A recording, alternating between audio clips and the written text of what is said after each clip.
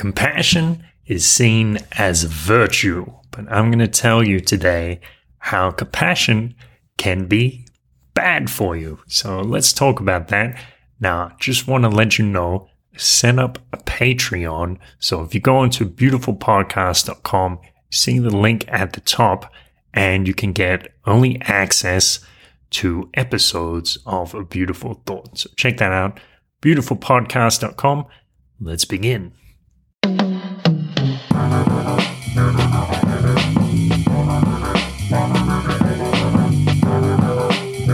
This is A Beautiful Thought. Welcome, universal travelers, cosmic seekers, people from the nether realms and people from the higher realms. I want to talk to you today about dumb compassion. So my friend Luis Fernando shared this meme a while back, which I really liked and found interesting.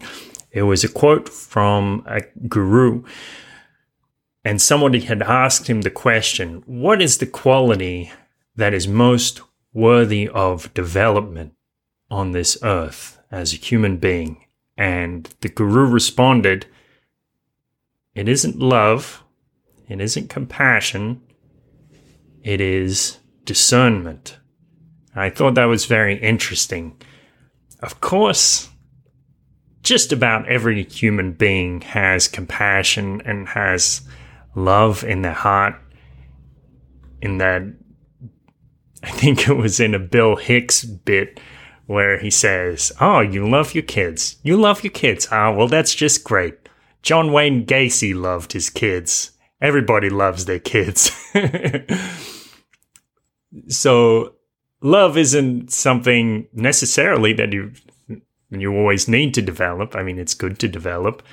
But if you don't have discernment, then you run the risk of loving or showing compassion for the wrong reasons at the wrong times.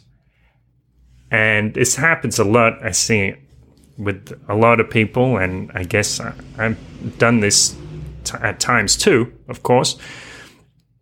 When you show compassion to somebody who maybe would be better off if you didn't show them compassion, or you show somebody compassion through your actions when it's actually at a detriment to your own self-love or self-compassion. So you see people go out of their way for others. Maybe they spend a lot of time researching something to try to help one of their friends out, and it doesn't occur to them that actually their friend just mentioned that in passing and they're not too focused on it or something like that. Or they're trying to help people who just don't want to help themselves. And in my experience, you can't help somebody who doesn't want to help themselves. It doesn't work. You're just going to run up against a barrier over and over.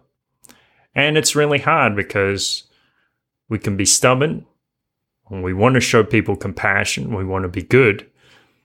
And our own hearts reward us for being good and showing compassion. But in that, we resign ourselves to suffering because it just means that our efforts are going to be tossed aside. And it's frustrating when that happens.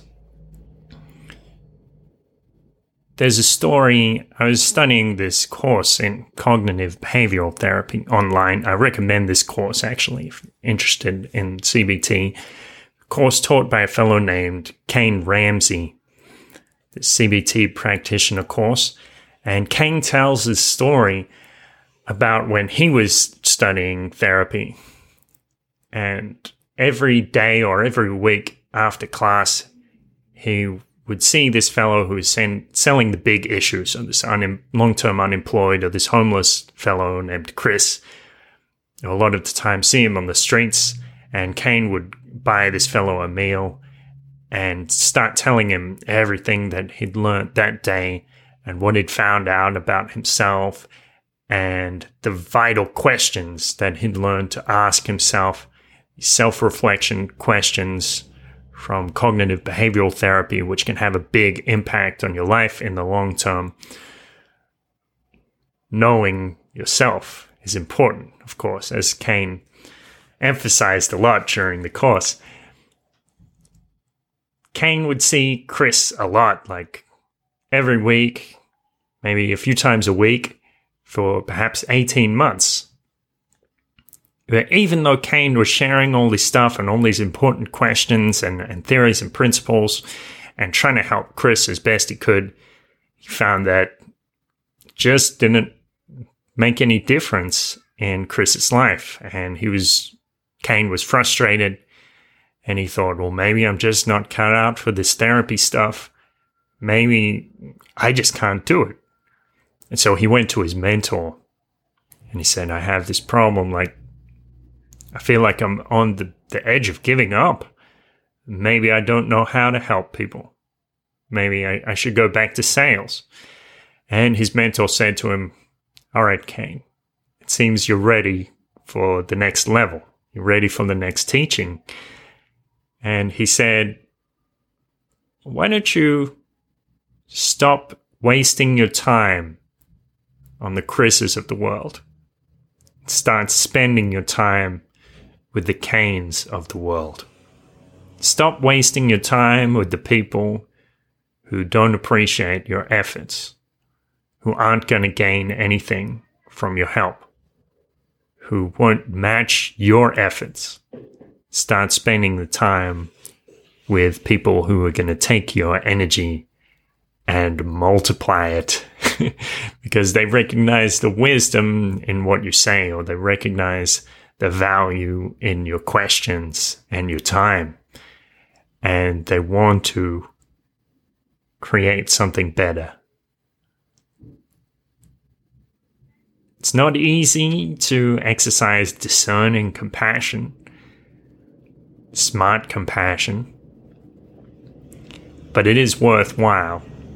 If you can be discerning in your compassion, spend time with the people who will really take your energy and turn it into something wonderful. It's not always an easy lesson to learn because, as I said, like, we see compassion as something that's good. Compassion is not always good. Dumb compassion is not good. Dumb compassion can be just a huge waste of time. But if you spend your compassion and your energy in the right way, that is what makes the difference. Thank you so much for listening. Thank you for being discerning in the way that you exercise compassion. And thank you for showing compassion to others and giving them an opportunity to see if they will take that compassion and do something fantastic with it. Have a great day, and I'll speak to you soon. A beautiful thought. Thanks for coming along. As a reminder, set up that Patreon. Go on to beautifulpodcast.com and click on the Patreon link, and you can get early access to a lot of episodes. I've actually got this huge backlog of like 60 episodes, so I'm going to be uploading a lot of those onto Patreon, and you can get access to those. Beautifulpodcast.com is the website. Have a wonderful day.